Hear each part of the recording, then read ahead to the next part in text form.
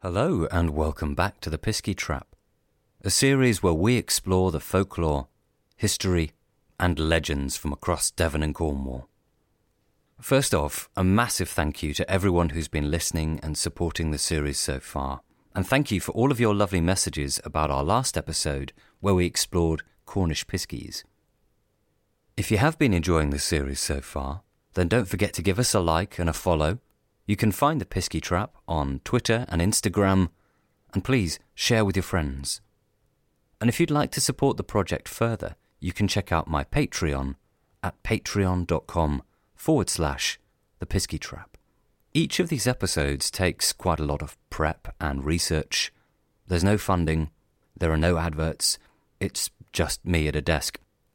So if you can, and you'd like to help me keep this project alive, enabling me to bring you more episodes and to keep researching, then please check out my Patreon page where you can donate to keep the project going. Just before we crack on with the episode, if you're a fan of research and reading around the theme of folklore, legends and history like I am, then I highly recommend you check out a book called From Granite to Sea by Alex Langstone. I briefly mentioned an extract from this book in the last episode, but there's such a wealth of information in there relating to folklore, traditions, stories and customs from all over East Cornwall, an area that I feel doesn't get as much attention as it deserves, really. There's so much great stuff in there, and so much that certainly I wasn't aware of when I first started researching for this series. So, if you're interested in the topic, then I highly recommend getting yourself a copy if you can. Right then, on with the episode. This time round, we're back in the realm of the ghost story, but perhaps not in a way that you might expect. I have to confess, until I began researching, this wasn't really a topic I was familiar with at all. I'd come across the ghost stories themselves, but I knew next to nothing about the characters that were right at the heart of these particular tales. And I'm talking here about the phenomenon known as ghost laying. Now, if I mentioned to you the term exorcist, I'm pretty sure you'd know what I was talking about, and it might even conjure up certain images and ideas, probably linked with a number of horror films. But in Cornwall, a couple of centuries back, there seemed to have been a number of individuals known as ghost layers, local priests or members of the clergy who were known to possess certain skills that meant they were able to lay troublesome spirits to rest. Unlike our modern perception of exorcism, the role of the parson ghost layers seems to have been a real mixture of things, even getting caught up with magic, witchcraft and the dark arts, and seems to have attracted some real characters as well. Helping me along the way will be Elizabeth Dale, podcaster and writer of the blog The Cornish Bird, which explores many of the stories, legends and forgotten aspects of Cornwall's past. And we're going to try and unpick what's going on in these ghost-laying tales, and find out a little bit more about the colourful individuals at the heart of these stories. I've chosen to focus on 4 particular individuals, a couple of them fairly well-known characters in the field of Cornish folklore, and a couple perhaps less well-known. This is going to be an exploration into them as people, the role that they played as these supposed ghost layers, as well as the legends and stories surrounding them, and also asking why we don't hear about them so much anymore. Anyway, enough of my ranting. Here's our next episode, Cornish Ghost Layers.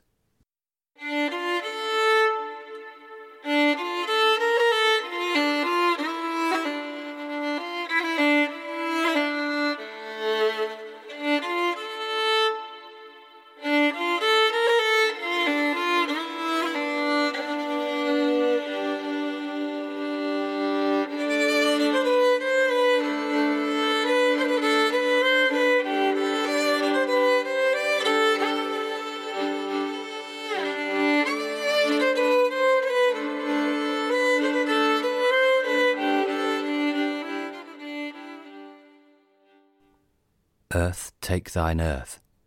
My sin, let Satan have it. The world, my goods. My soul, my God, who gave it.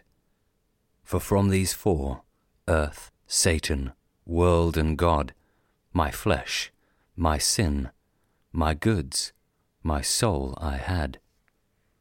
These are the words from a memorial at the church in Mullion, dedicated to Thomas Flavel, who was parson of the parish back in the 17th century and died in 1682.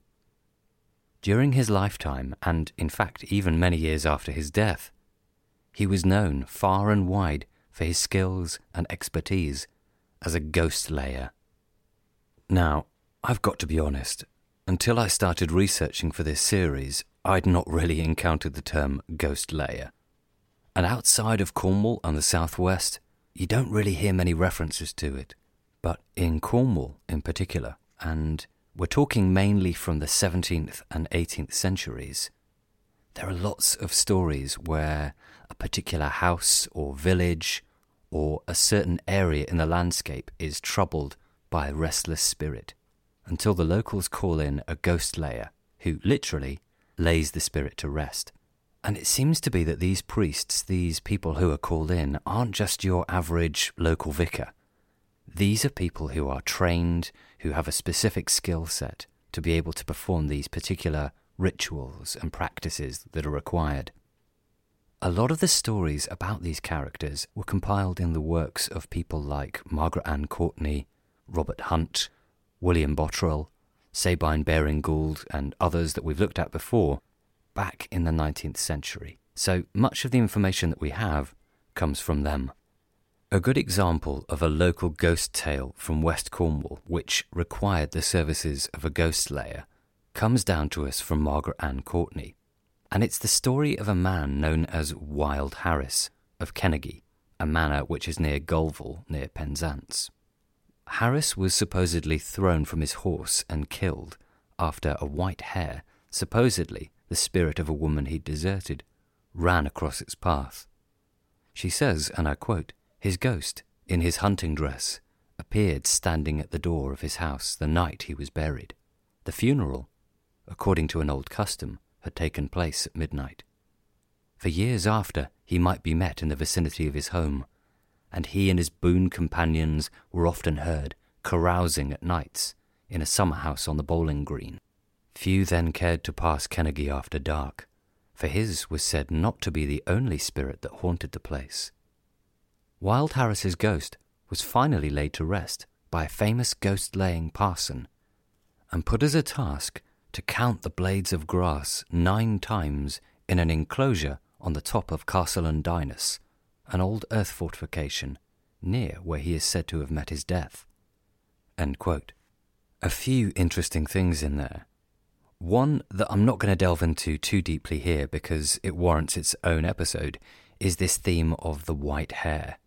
For those of you who listened to the first episode in this series, we encountered a similar thing in the legends about the sorcerer of Pengersic, so it's obviously a recurring theme.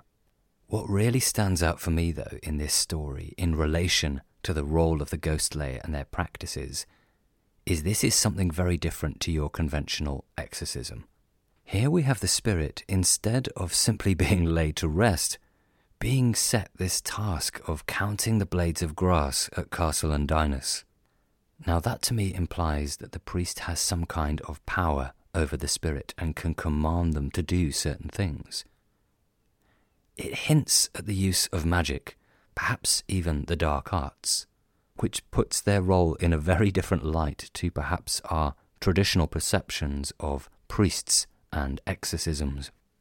So I want to look into this a little further. Who are these ghost layers, and what do we know about them as individuals? A few weeks back, I had a chat with Elizabeth Dale, who knows a bit about this subject and has written an article on parson ghost layers in the past. So we got talking about the subject and exactly what drew her to these interesting characters. What drew you to the whole idea of the ghost layer? I think I came across William Woods in Laddock. I came across his story with the pesky demoned crow that was haunting his church. I came across his story and I loved it. Just the bonkersness of it, apart from anything else, and started looking into it a little bit more because I thought, there must be sort of other stories out there similar to this, which there were.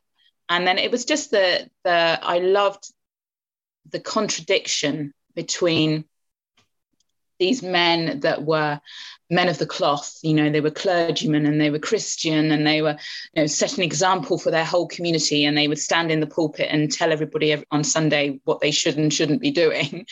And yet on the flip side, a lot of them were dabbling in the dark arts and the occult, and it's just so, that disconnect, that contradiction, I found really, really interesting.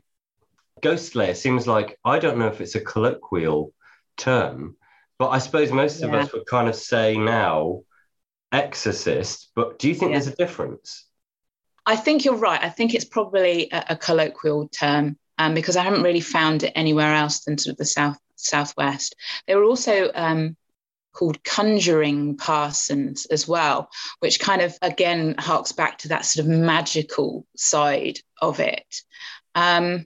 I think of exorcism as being far more sort of Christian based, whereas these guys seem to be using kind of weird and wonderful methods that were unique to them to get rid of the evil spirit or the demon or the ghost. And a lot of it was kind of magic, what we would class as witchcraft, really. I think it's slightly different in my head to the straight up exorcism that we would think of normally. Yeah, because I was thinking about this last night. I'm like Googling like exorcism definition, and there are little differences, because I don't know how much the idea of the sort of the ghost layer in this instance, how much that's a thing outside of the Southwest, or is it? Do you think it's quite unique, or do you think that it had different names elsewhere? I think that's probably it. I think it had different names in other places, but when I was doing the research, I think I write it in the blog post that I found the majority of the stories that I found came from sort of Devon and particularly Cornwall. I'm sure it probably, you would find similar stories elsewhere in the country, but as you say, ghost layer, that term seems to be fairly unique to the Southwest. So I think we've established there that there is a fundamental difference between exorcism and ghost laying, and that the role is very much caught up with magic, sorcery, even witchcraft. In these stories, they come across as real personalities, real characters, sometimes as a real force to be reckoned with. But what do we know about them? Not just as folkloric characters, but as real people. I want to begin with this man, Flavel, over in Mullion. Is there any more information about him? Do you say Flavel or Flavel, the guy in Mullion? I've been saying Flavel, but I have no idea whether I'm right or wrong. Parson Thomas Flavel, isn't it, of Mullion. And he's a bit of a dude. And you're right, that their personality actually is as much of a story as what they're doing. These were really charismatic men and quite notorious in their communities. And I kind of, they have a huge presence about them, don't they? When you're reading about them, you can kind of imagine them walking into a room and they would take up all the space, They just seem these incredibly sort of big personalities. And Thomas Flavel, he was at Mullion Church for about 40 years. And I think he died in 1682. And he was there for 40 odd years. So a massive part of the Mullion community. And beyond his role as the vicar or as a ghost layer, he was also a real staunch royalist supporter during the Civil War. And there's this brilliant story that I love about he apparently swore this oath that he would never cut his beard until the king was returned to the throne, and consequently he had a girt long long beard for most of his life. So yeah. My image, at the moment I read that, it was somewhere between Dumbledore and Brian Blessed, the kind of person I conjured up that has this real presence. Yeah, totally. The moment you hear that, you almost think wizard. Yeah, exactly. And this is what I find so bizarre and contradictory, because they were living in a time that isn't so far away from women being burned to the stake for witchcraft. And there's just this, what they're doing is so close to witchcraft. You've got to wonder how they got away with it in a way. And I think the fact that they were men of the cloth and that they were men probably protected them in a lot of ways, because, Cornwall was still an incredibly superstitious place, obviously, at that time. And there were lots of men and women who were referred to as sort of cunning folk in Cornwall, who would, protect people from evil spirits and from the evil eye, and, give you talismans and give you sort of herbal cures for different things. And they were kind of living on the edge, if you know what I mean, of society.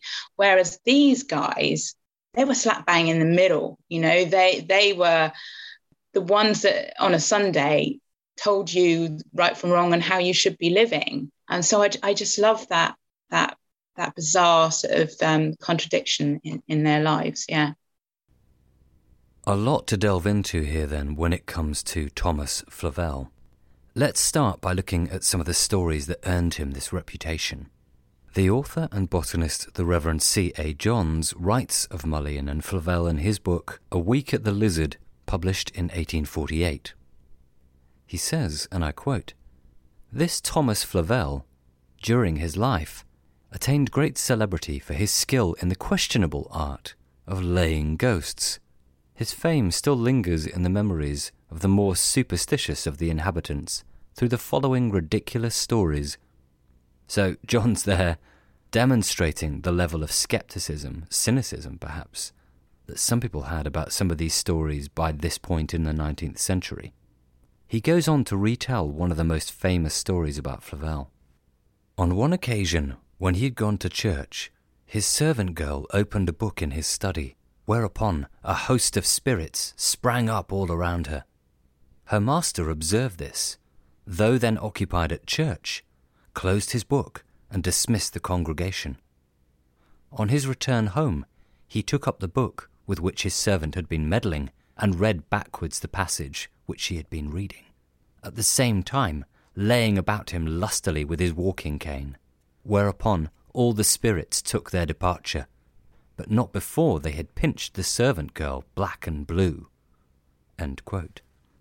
A lot going on there, really. We have this idea that Flavel has a library filled with tomes, some in which spirits have been confined, which instantly takes us into the realm of magic and sorcery.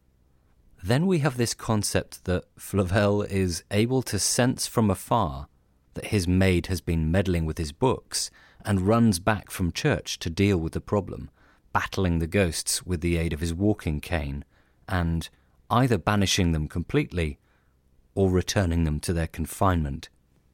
There's another story of him being called upon to rid a parish of a troublesome ghost and demanding the large fee of 5 guineas for doing so.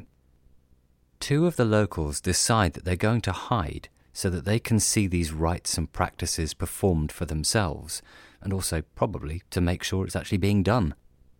We're told that Flavel entered the churchyard with a book in one hand and a horsewhip in the other. As he began to crack the whip, the 2 men who've been hiding basically managed to scare the hell out of each other and run away, presumably leaving Flavel to perform his duties undisturbed.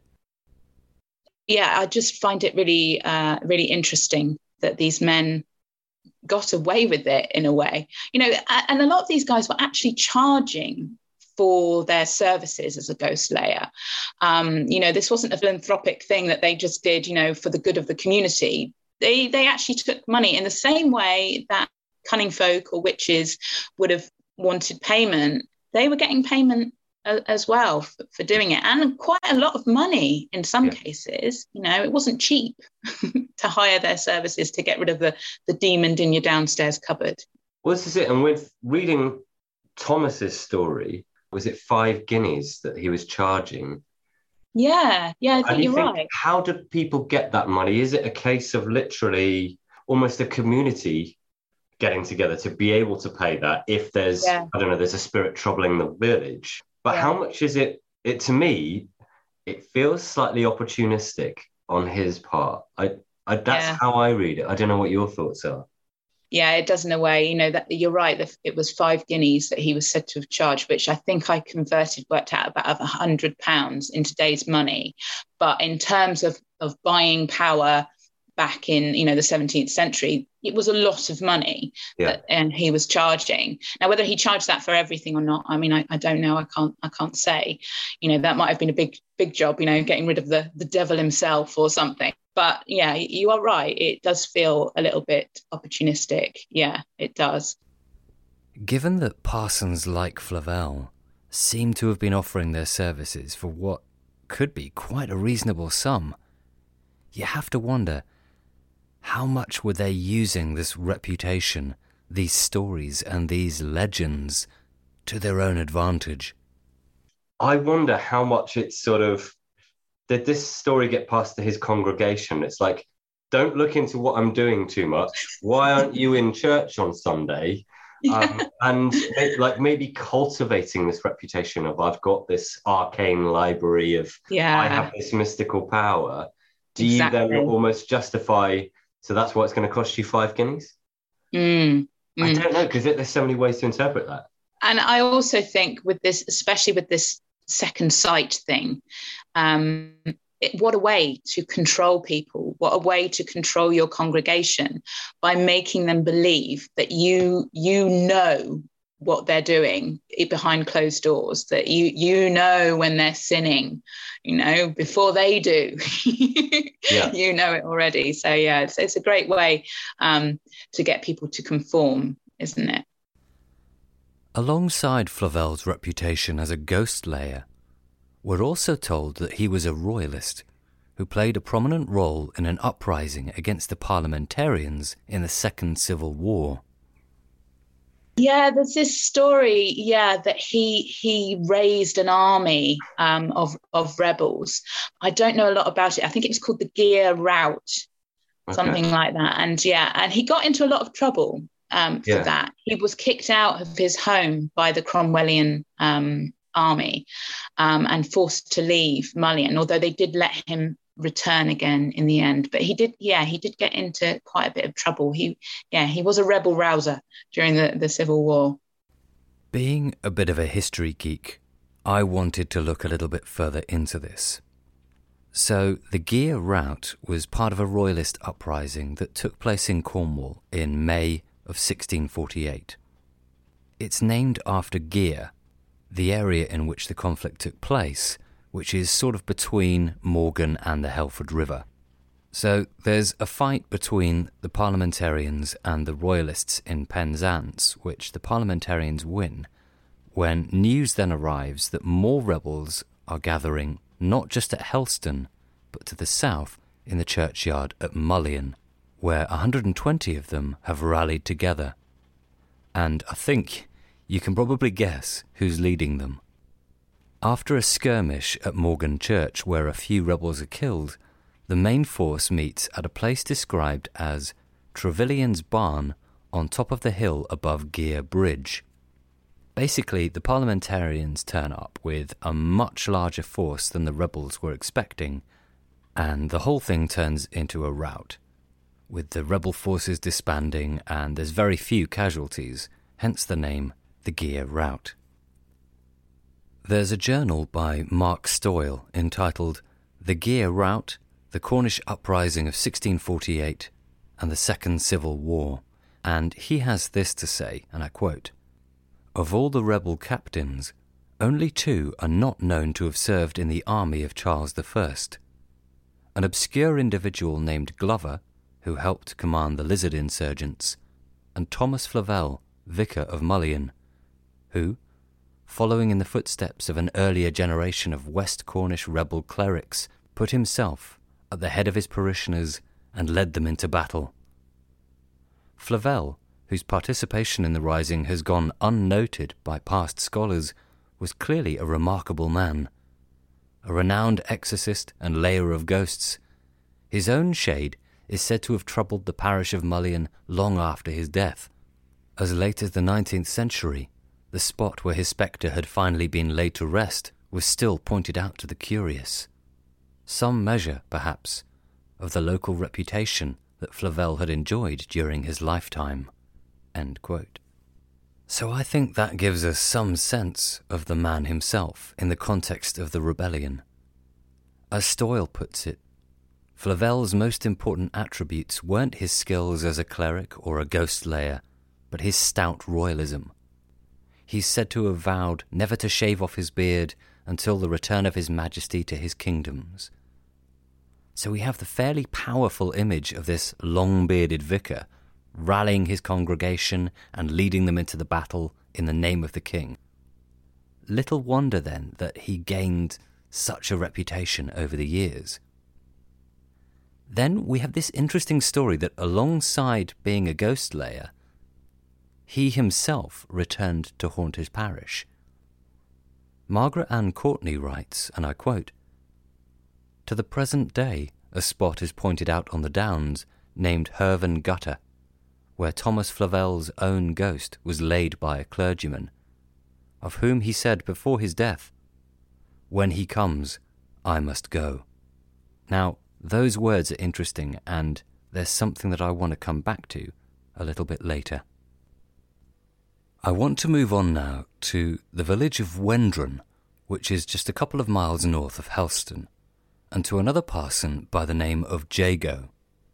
The ghost story surrounding Wendron was actually the first time that I saw the term ghost layer mentioned, and it's all caught up with tales and superstitions surrounding the ghost of a man named Tucker, who was said to haunt the crossroads on the outskirts of Wendron. In fact, if you look on the map today, that crossroads is at a junction with the B3297 and Rose Lane. And Rose Lane in particular seems to have been in existence for a long time, because it's actually mentioned in some of the stories. Robert Hunt writes, and I quote, "On the bleak road between Helston and Wendron Churchtown, at its highest and wildest spot, 3 roads meet about a quarter of a mile from the latter place. Here at 3 Cross, as the place is called, years ago, when the Downs being unenclosed, it was more desolate than it is even now, a poor suicide named Tucker was buried. Few liked to pass up Rose Lane leading there after nightfall, for Tucker's shade had more than once been seen."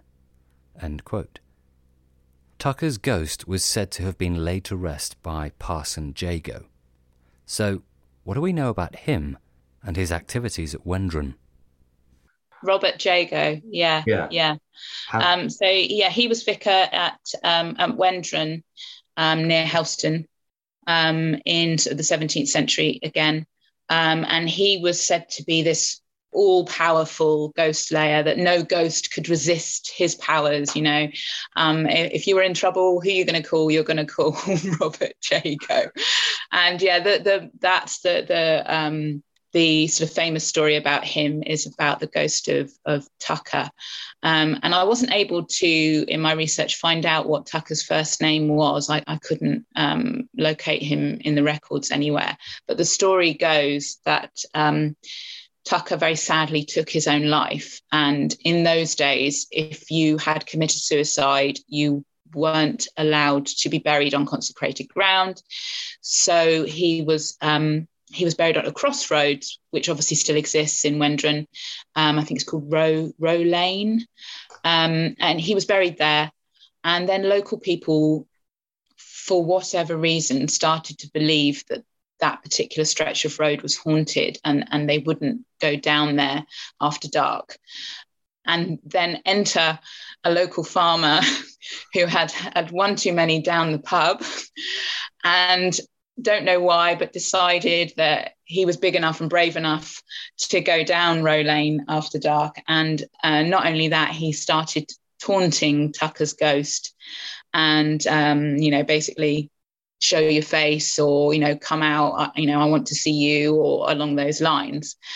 And then from then on believed that he was being haunted by Tucker, and ended up going to the Reverend Jago to exorcise this ghost.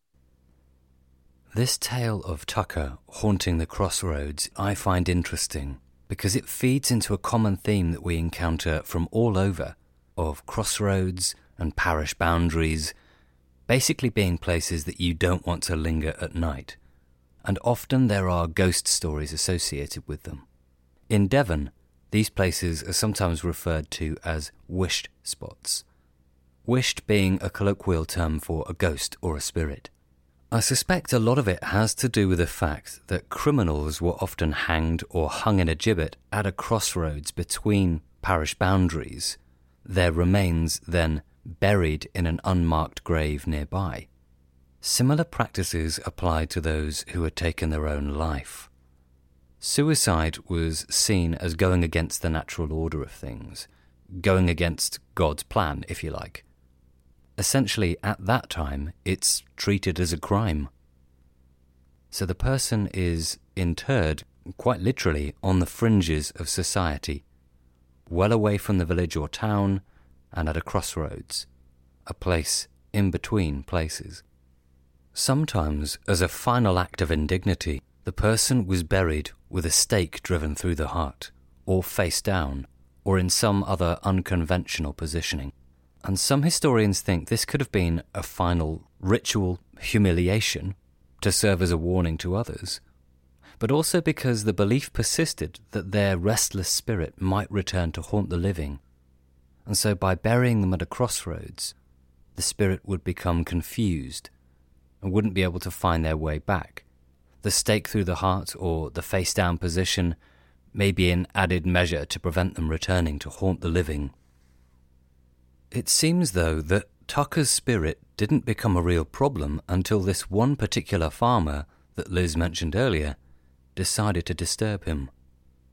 Robert Hunt writes, "One man, however, valiant in his cups, on his return from Helston Market, cracked his whip and shouted lustily, 'Arise, Tucker,' as he passed the place. It is said Tucker did arise, and fixed himself on the saddle behind the man as he rode on horseback, and accompanied him. How far it is not said. This was often repeated, until the spirit, becoming angry, refused any more to quit his disturber, and continued to trouble him, till Parson Jago was called in to use his skill, which was found effectual in laying Tucker's spirit to rest." There seem to have been 3 generations of parsons with the name Jago at Wendron, through the 17th century and into the 18th century. I actually got in touch with the parish clerk for Wendron, who was very helpful, so a quick shout out to them and their colleagues for their help with this. This is what they told me, and I quote, "Robert Jago was vicar of Helston and Wendron from 1685 to 1706. His son John was vicar of the same parishes from 1706 to 1722. It would seem to have been that Robert's father, also Robert, who was the ghost dispatcher. He died in 1685. End quote. So the 3 generations are John, who is mentioned there by Thomas Tonkin as the incumbent in the early 1700s when he's writing. His father was called Robert, but it appears to be the grandfather, also called Robert, who was the ghost layer that we're talking about, and he died in 1685. So here we're back again in the 17th century. But Jago, I mean, he was supposed to be so powerful that, not only could he get rid of these ghosts for you, but he could also control them. And there's this sort of legend that he had sort of demons and ghosts as his actual servants, that they just did his bidding. I almost imagine them like doing his housework for him and stuff like that. But the famous story is him having this demoned groom, that he didn't need anyone to look after his horse when he was like traveling around the countryside visiting parishioners.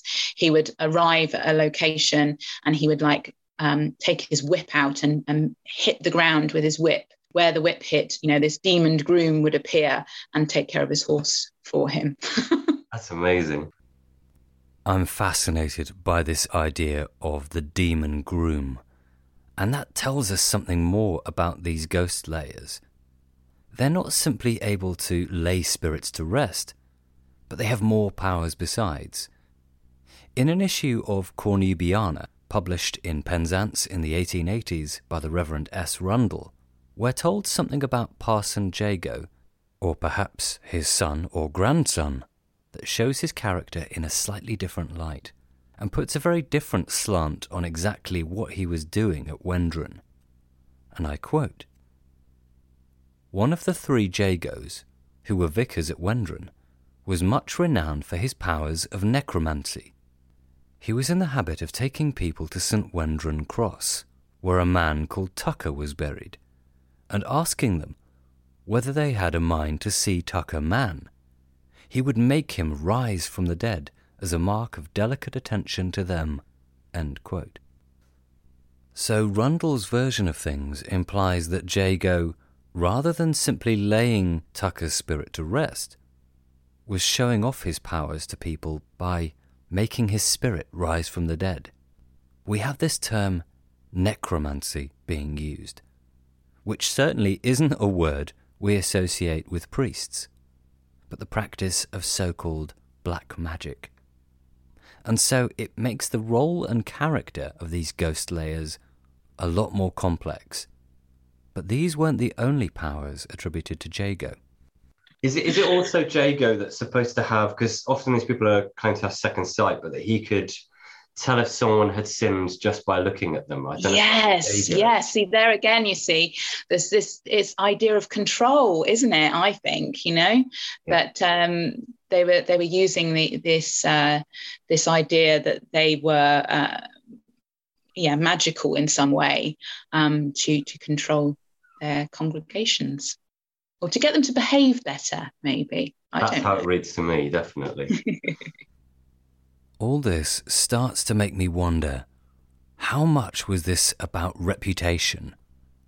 If parsons like Jago were renowned for their magical powers, their ability to control troublesome spirits, command demons, to know what you were up to, whether you had been committing any sins, does it all come back to the impact this reputation has on your congregation? Is it a way of keeping them in line? If so, to what extent were people like Jago encouraging these stories? It's tricky to say, but the next individual we're going to look at was possibly the most famous of all the ghost-laying parsons in Cornwall, and was said to have had his own reasons for perpetuating the legends surrounding him.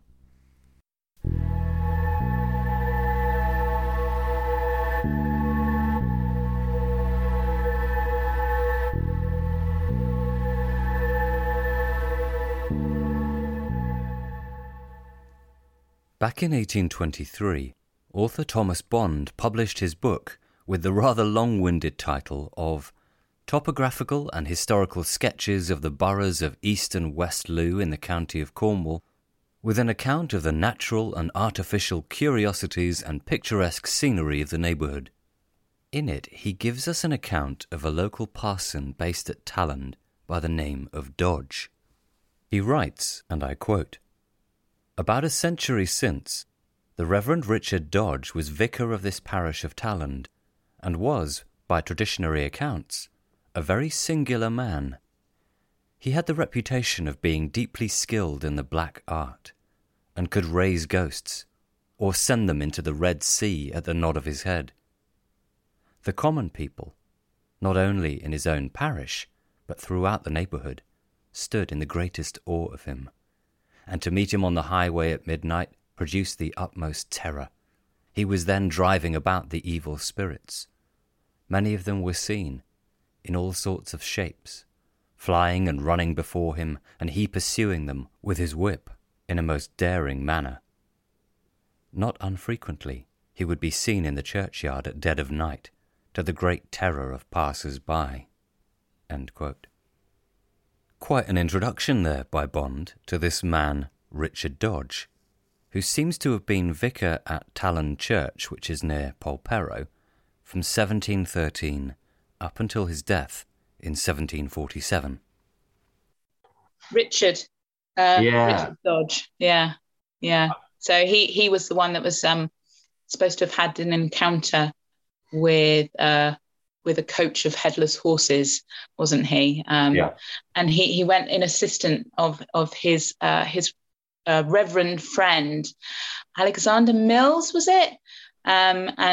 Because Mills had been unable to banish this particular ghost, so he called on Reverend Dodge, who was from Talon Church, which is near Polperro. What's interesting in that is that even that initial part of the story says that parsons in general might try and lay ghosts to rest, but that maybe certain individuals are seen as more powerful or have a real expertise in this area and might be called in because they are like an expert in that field. Yes, yeah, exactly. And Dodge was supposed to be, as you say, the expert in that particular area. He was said to be able to banish a spirit to a certain place. And you come across this a little bit with the other vicars as well. And Reverend Dodge was said to have been able to send demons and spirits to the bottom of the Red Sea, which just seemed like random location. But that was, supposedly what he was able to do. They could also set the ghosts like tasks, which I found quite odd. I don't know what you think about it.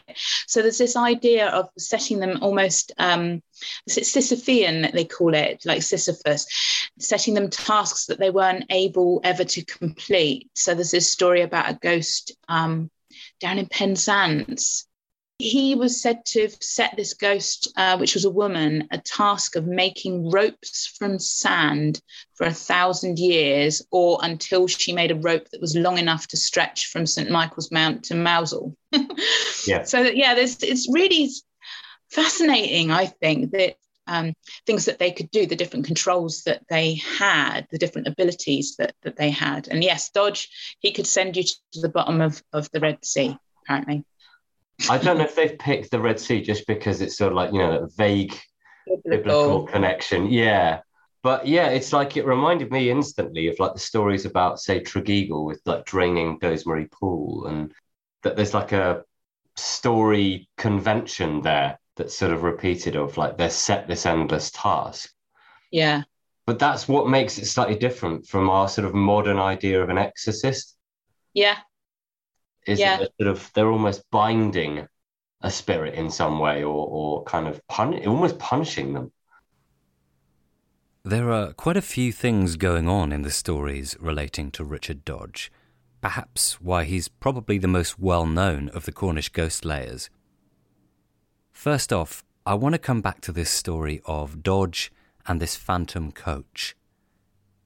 One of the earliest accounts comes down to us from Thomas Quiller Couch in his History of Polperro in 1871, and is written down by Margaret Ann Courtney in a slightly more condensed version. Parson Dodge's fame was not confined to his own immediate district, and one day he received a letter from a fellow clergyman, the Reverend Grills.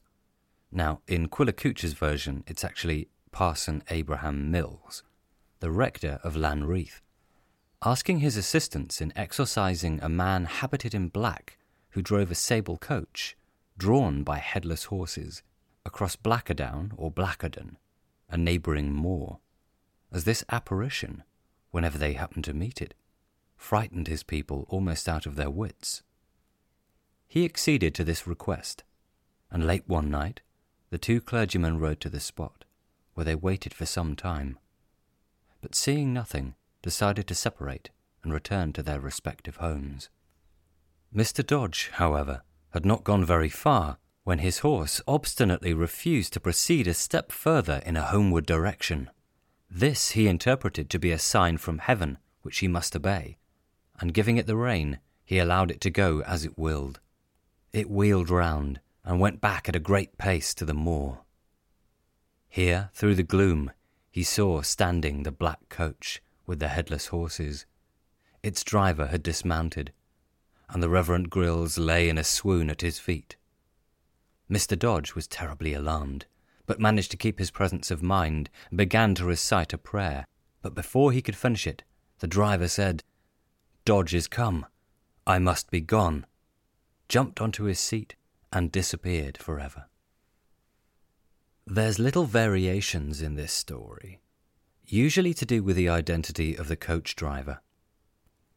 In some versions, it's the spirit of a local landowner who was still angry about a dispute over the land at Blackadden. In other versions, it's the devil himself, or a demon. But whichever the version, what we get within this story is this concept that Dodge was deemed to be so powerful that spirits feared him and would recite this phrase, "Dodge is come, I must be gone."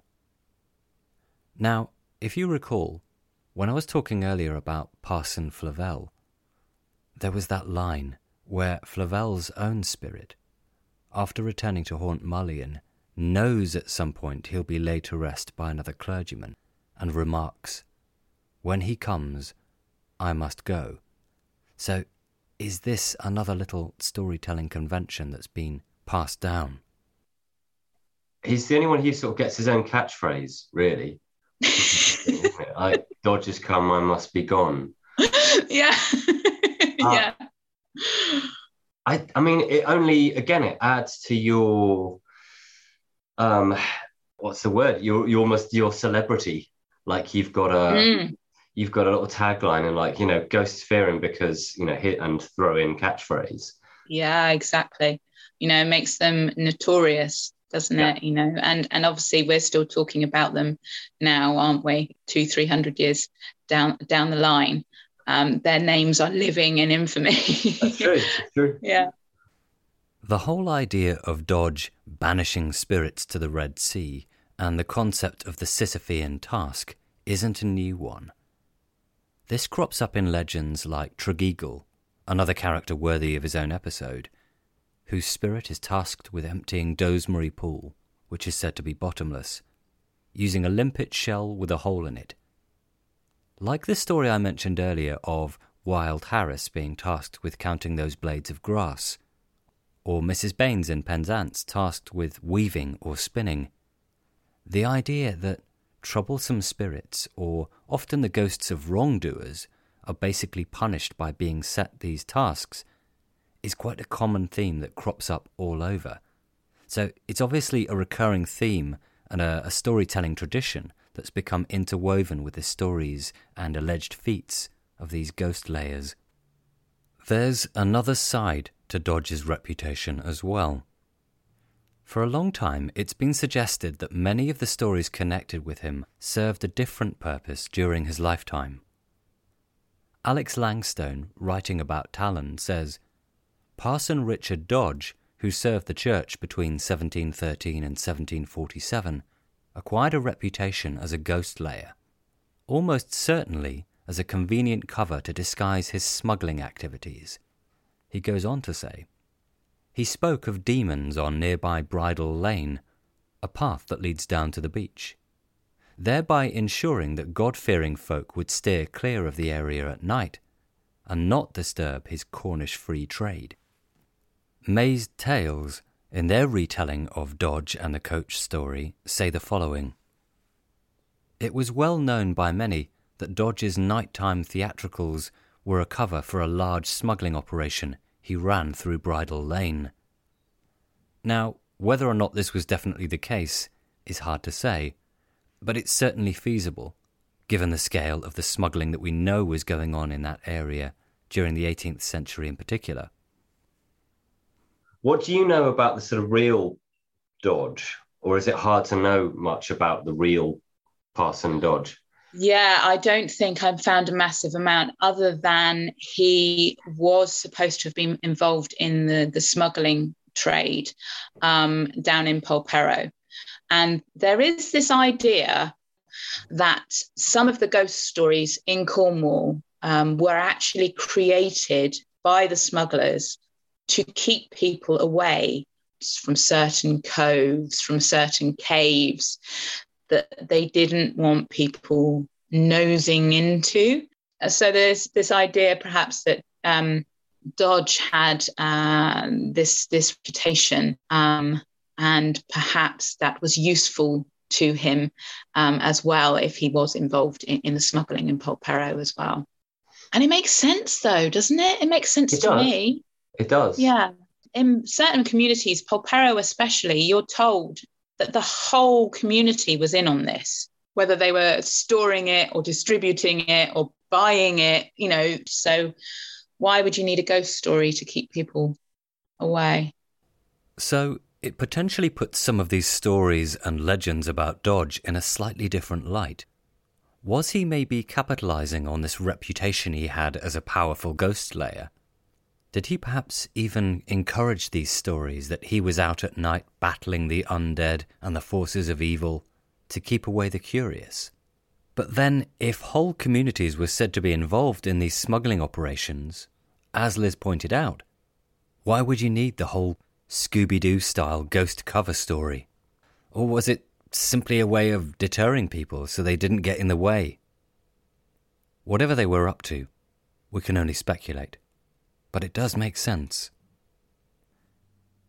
I now want to look at a slightly different parson from another part of Cornwall, South Petherwin, which is up near Launceston, or Lanson if you live locally, whose story comes down to us in a slightly different way. Again, this takes us back to the 17th century, the 1660s to be precise.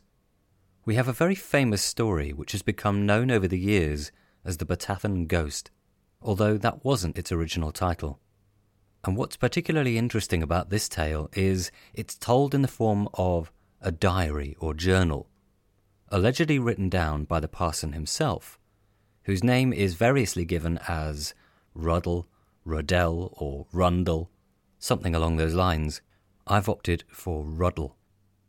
He comes across as very different in personality to the others that we've encountered so far. And outside of this story, there's no real mention of him specifically as a ghost layer. No, and not that I'd come across. And he's, like you said earlier, he's a very different kind of character. He comes across in the things that you read about him as quite gentle and calm, placid, not this sort of dramatic character like some of the others are. But yeah, he was a vicar in the Launceston area in sort of the 1660s, wasn't he? And his story is interesting, but because it involves a magic circle, which again harks right back to witchcraft, which I know I've said it about 6 times, but I find it fascinating. This connection between these two different, disparate things. So yeah. Isn't there mention of he draws a pentacle as well on within the circle? Yeah. There is, and William Woods as well is supposed to have had a walking stick with a silver top on it that had a pentacle actually carved into the silver, and lots of mythical symbols around the staff of the walking stick. So let's look a little bit deeper into this story involving Ruddle. It seems that it first appeared in written form around the year 1720 as part of a publication called Duncan Campbell's Packet, under the title A Remarkable Passage of an Apparition. And there's been a lot of debate over the years as to whether Ruddle could have written this himself, because it's all in the first person, with the narrator given as Ruddle. Others have suggested it may have been the work of writer Daniel Defoe, famous for writing Robinson Crusoe. Either way, it then appears in various different forms over the years, with alterations along the way. And then it's adapted and the whole story given a big overhaul by the famous Reverend Robert Hawker. His version of the tale appeared in Charles Dickens' All the Year Round in 1867. I want to begin by looking at the earliest version we have, simply because it's closer in time to the alleged events in the story, without any additions or embellishments. Ruddle begins by telling us there has been some kind of disease in Launceston that year, and he's been called in to preach at the funeral of 16-year-old John Eliot, who's presumably died as a result of this sickness. Ruddle says, and I quote, "I spake some words of commendation of the young gentleman, such as might endear his memory to those that knew him.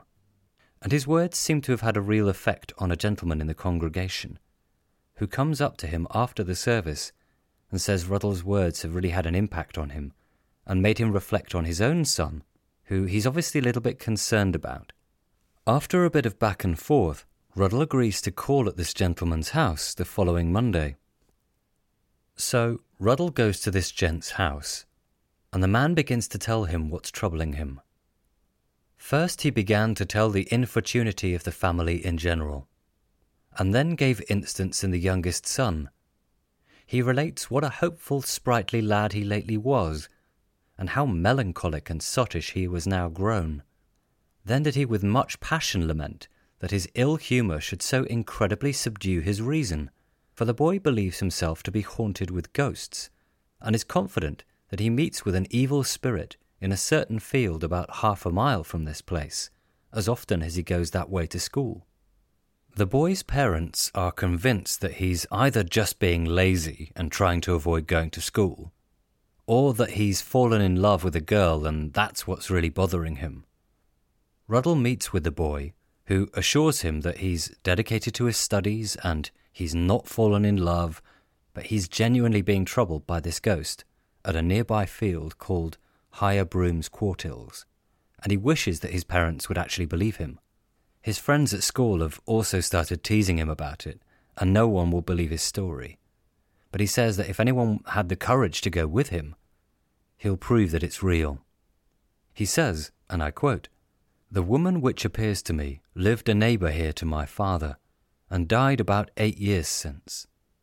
He continues, "She never speaks to me, but passeth by hastily, and always leaves the footpath to me, and she commonly meets me 2 or 3 times in the breadth of the field." End quote. It seems that this has been going on for months, with the woman appearing in the field on a daily basis. So eventually the boy changed his route to school, but that didn't work, for she started appearing in the narrow lanes instead, and that was even worse. The boy's clearly terrified, so Ruddle offers to accompany him on his walk the next morning to see for himself.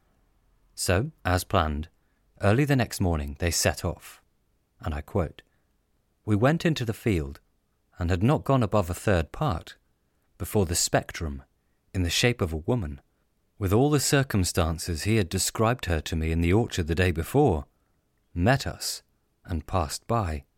End quote. Ruddle goes back by himself on the 27th of July, and once again encounters the spirit. Then the following morning he returns, taking the boy and his parents along with him. Sure enough, the spirit appears and flits past them and over a stile. They run after it, but the spirit is suddenly nowhere to be seen. He comments that the swiftest horse in England could not have conveyed himself out of sight in this short space of time. The boy's parents are terrified, and they confirm that they knew this woman when she was alive, and her name was Dorothy Dingley, and they'd even gone to her funeral. The next morning, Ruddle goes out very early into the field, and spends some time in prayer and meditation before the spirit appears to him. This time he calls out to the ghost, who moves closer to him, and replies in words neither very audible nor intelligible. He goes back again after sunset, and when the ghost appears at the same place, they exchange a few words before the spirit quietly vanished, and neither doth appear since, nor ever will more, to any man's disturbance. And that's it. In this early version of the story, Ruddle simply speaks to the ghost, which seems to lay it to rest, and it's not seen again. He doesn't go into any details of what was spoken, but says afterwards, and I quote, "These things are true, and I know them to be so with as much certainty as eyes and ears can give me, and until I can be persuaded that my senses do deceive me about their proper object, and that by persuasion deprive myself of the strongest inducement to believe the Christian religion, I must and will assert that these things in this paper are true." End quote. There's nothing particularly over the top in this story. Ruddle comes across as just the local vicar who's genuinely trying to help this young man and to lay this spirit to rest, and going about it in perhaps the way you might expect, through prayer and perhaps certain words or passages spoken. By contrast, Robert Hawker's version, written nearly 150 years later, is a lot more dramatic and now bears the title The Batathan Ghost. In Hawker's version, there's now a few more details and embellishments when it comes to the actual ritual of laying the ghost to rest. He writes, and I quote, "I betook me towards the field. It was void, and I had thereby due time to prepare. First, I paced and measured out my circle on the grass. Then did I mark my pentacle in the very midst, and at the intersection of the 5 angles I did set up and fix my crutch of rowan. Lastly, I took my station south, at the true line of the meridian, and stood facing due north. I waited and watched for a long time. At last, there was a kind of trouble in the air, a soft and rippling sound, and all at once the shape appeared, and came on towards me gradually. I opened up my parchment scroll, and read aloud the command." End quote. This is obviously a lot more in line with some of the other stories we've looked at relating to ghost layers, where we have elements of magic and the occult coming into play here. We're told that the spirit swims into the circle he's created, and the parson asks why she's not at rest, and the ghost replies because of a certain sin, which cannot be revealed in writing. Eventually, he says, "With certain fixed rites, I did dismiss that troubled ghost, until she peacefully withdrew, gliding towards the west. Neither did she ever afterward appear, but was allayed until she shall come into her flesh to the valley of Armageddon on the last day." All very heightened and dramatic compared to the 1720 version. And it raises a few questions. Sabine Baring-Gould, in his Cornish Characters and Strange Events, tries to look a little deeper into the history surrounding the ghost and the story, and claims that there was a family by the name of Dingley living in the parish at that time, and that a James Dingley had even assisted Ruddle in Launceston at one point. The family of the boy in the story are given as the Bligh family, described as an ancient local family whose house was called Batathan. There have been theories over the centuries regarding Dorothy Dingley's relationship with the Bligh family, in particular, the elder brother of the boy troubled by her ghost. Alex Langstone writes, and I quote, "Dorothy caught the eye of the eldest son and is thought to have had an affair with him and eventually fell pregnant. It was rumoured that she died during her illegitimate and secretive childbirth." End quote. So that obviously raises some interesting questions about the family's relationship with Dorothy when she was alive, and perhaps her reasons for haunting the area. Ruddle himself appears to have been parson at St Mary's in Launceston from 1663 to 1699. So it seems likely that Parson Ruddle, or Rundle, was there around that time in the 1660s, but it begs the question, Did he actually write a journal recounting his experience in dealing with the ghost at South Petherwin? Or was it all a work of fiction, written down in 1720, some 20 years after the parson's death, and then added to and embellished by the likes of Hawker and others over the years? It's very difficult to know for definite 3 centuries later, but the story of Dorothy's ghost seems to have lived on in local folklore for many years after the alleged events. In the 1890s, the Reverend P.T. Putman wrote to Baring Gould about the legend. He said, and I quote, "In December 1896, a labourer died here, aged 72. For upwards of 40 years, he had worked at Batathan. He told me that one of the fields was called Higher Brown Park. He did not know the name Quartles or Quartiles until the field was ploughed up. He told me there was a little path in it, which they called Dorothy Dinglett's Path, and that they used to frighten the farm apprentices with stories about her, but he had never met her himself. The farm had been sold in recent years. There is a part of the old house left used for a cider cellar. They used to call it Dorothy Dingley's Chamber." End quote. We've looked at 4 different individuals there, known to be ghost layers. And there are many other individuals and examples out there. I highly recommend checking out the stories surrounding Parson William Woods of Laddock, for example. But for the purposes of this episode, I basically picked 4 different characters that really stood out for me. So, what's going on in these ghost layer legends, and why is it that their stories have kind of been lost a bit over the years?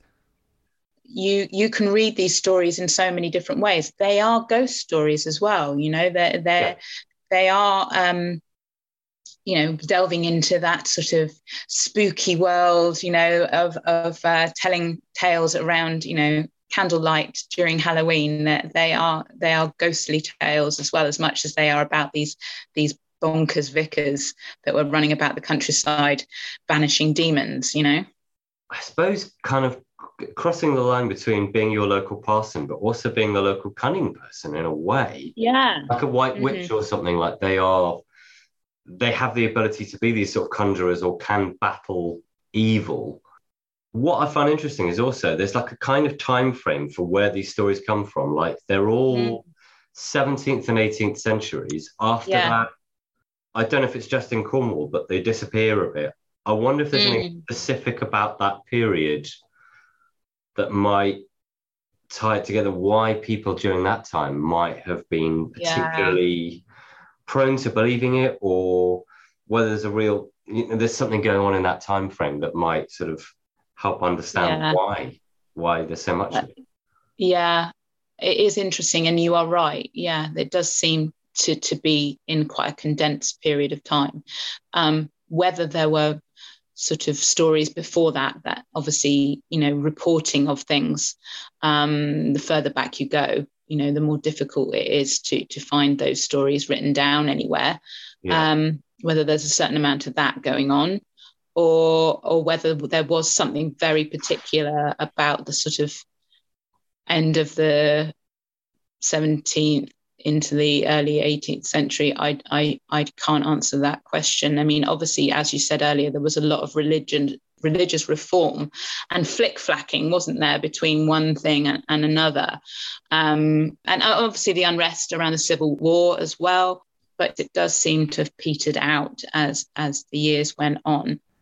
As you start to move towards the Victorian period, belief in sort of evil spirits and ghosts and things like that, I come across a lot in the newspaper articles that refer to the Cornish people as being very backward and a bit, basically inferring that we're a bit dumb. And especially in the Victorian period, it was, if people were found to have done anything that revolved around superstition, they would be immediately sort of derided for their ignorance, and because we all know that these things don't exist. Basically, I think there's a guy called Jason Simmons who has kind of compiled this work by a guy called William H. Painter, who's writing about Cornish witches. Yes, And a yeah. lot of them are quite modern cases from sort of the 19th, early 20th century. Yeah. But it talks about some of the that and some other sources where there are like that comes to court, and they're sort of laughed at in the courtrooms, often by social superiors watching from the galleries. Yes, Um, exactly. Yeah. and so I wonder if there's this class divide in terms of belief and people living in towns, people living in rural communities, whether it's just that there was a holding on to belief in superstition, and whether that was a case of also in the West Country, whether it was just that some of these beliefs persisted for longer. I don't know. Very much so, I would have said, very much so. Yeah, I've come across, similar stories that you're talking about. For example, a farmer that thinks that the old woman in his village has cursed all his cows or something like that. And it ends up going to a magistrate's court, and they basically get laughed out of court because, why would you believe something so silly? She couldn't possibly have put a curse on your heifers. So yeah, and it is very much put across as an education thing, that the lower uneducated, the great unwashed, that we're still believing in these silly superstitions, and that if you are educated and knowledgeable, and you will know that these things can't possibly happen. Yeah. So yeah, I think you're quite right. It's very much a class thing. Yeah, as time goes on, anyway. Interesting, this idea that when we get to the Victorian period, some of these beliefs and superstitions are starting to be regarded as old-fashioned. And it makes you wonder whether, over time, this became one of the reasons these stories sort of disappeared into history. Both Margaret Ann Courtney and the Reverend C.A. Johns are good examples of writers who come across as very sceptical about these old legends. And there is this slight sense of looking down on those who are still holding on to what are regarded as quaint and maybe antiquated superstitions. It's funny, really, that in the Victorian period there's this definite interest in preserving these stories, these legends and folklore in general. But that anyone who still genuinely believed in these sorts of superstitions comes to be viewed as naive or uneducated. And I suspect that probably played a part in why certain stories and customs stopped being passed down. The stories of Flavel, Jago, Dodge and Ruddle are for me not only fascinating, but they're important, because they do start to unlock the way that people in Cornwall centuries ago saw the world around them. Not only are they great as the ghost stories to tell and pass down by the fireside, don't go to the crossroads at night or you might encounter Tucker's ghost, but it also says something about the impact these parsons had on their congregation, the power that some of them were deemed to possess, that their role was not as clear-cut as it might sound, that it could involve magic and sorcery. Were these men simply local eccentrics, or were they clever opportunists who helped to perpetuate some of these legends and stories as a way of managing their flock, keeping their parishioners in line and away from sinning? Who knows? But for me, it's important that we keep telling these stories. And thanks to the work of people like Elizabeth Dale, Alex Langstone, and other folklorists and researchers, hopefully we can keep these stories and these traditions alive. That's it for this episode. A massive thank you to Elizabeth Dale. And if you want to learn more about parson ghost layers, along with a range of different Cornish folklore and legends, then check out her blog at cornishbirdblog.com. And be sure to check out the Cornish Bird podcast as well. If you enjoyed this episode, and you've enjoyed the series so far, then please give us a like and a follow on Twitter and Instagram. And if you'd like to support the project and help me to keep creating these episodes, then you can check out my Patreon at patreon.com/The Pisky Trap. The Pisky Trap is produced and presented by me, Keith Wallace, with music by Elizabeth Westcott, artwork by Caris Harrington. Thanks for listening, and we'll be back again very soon.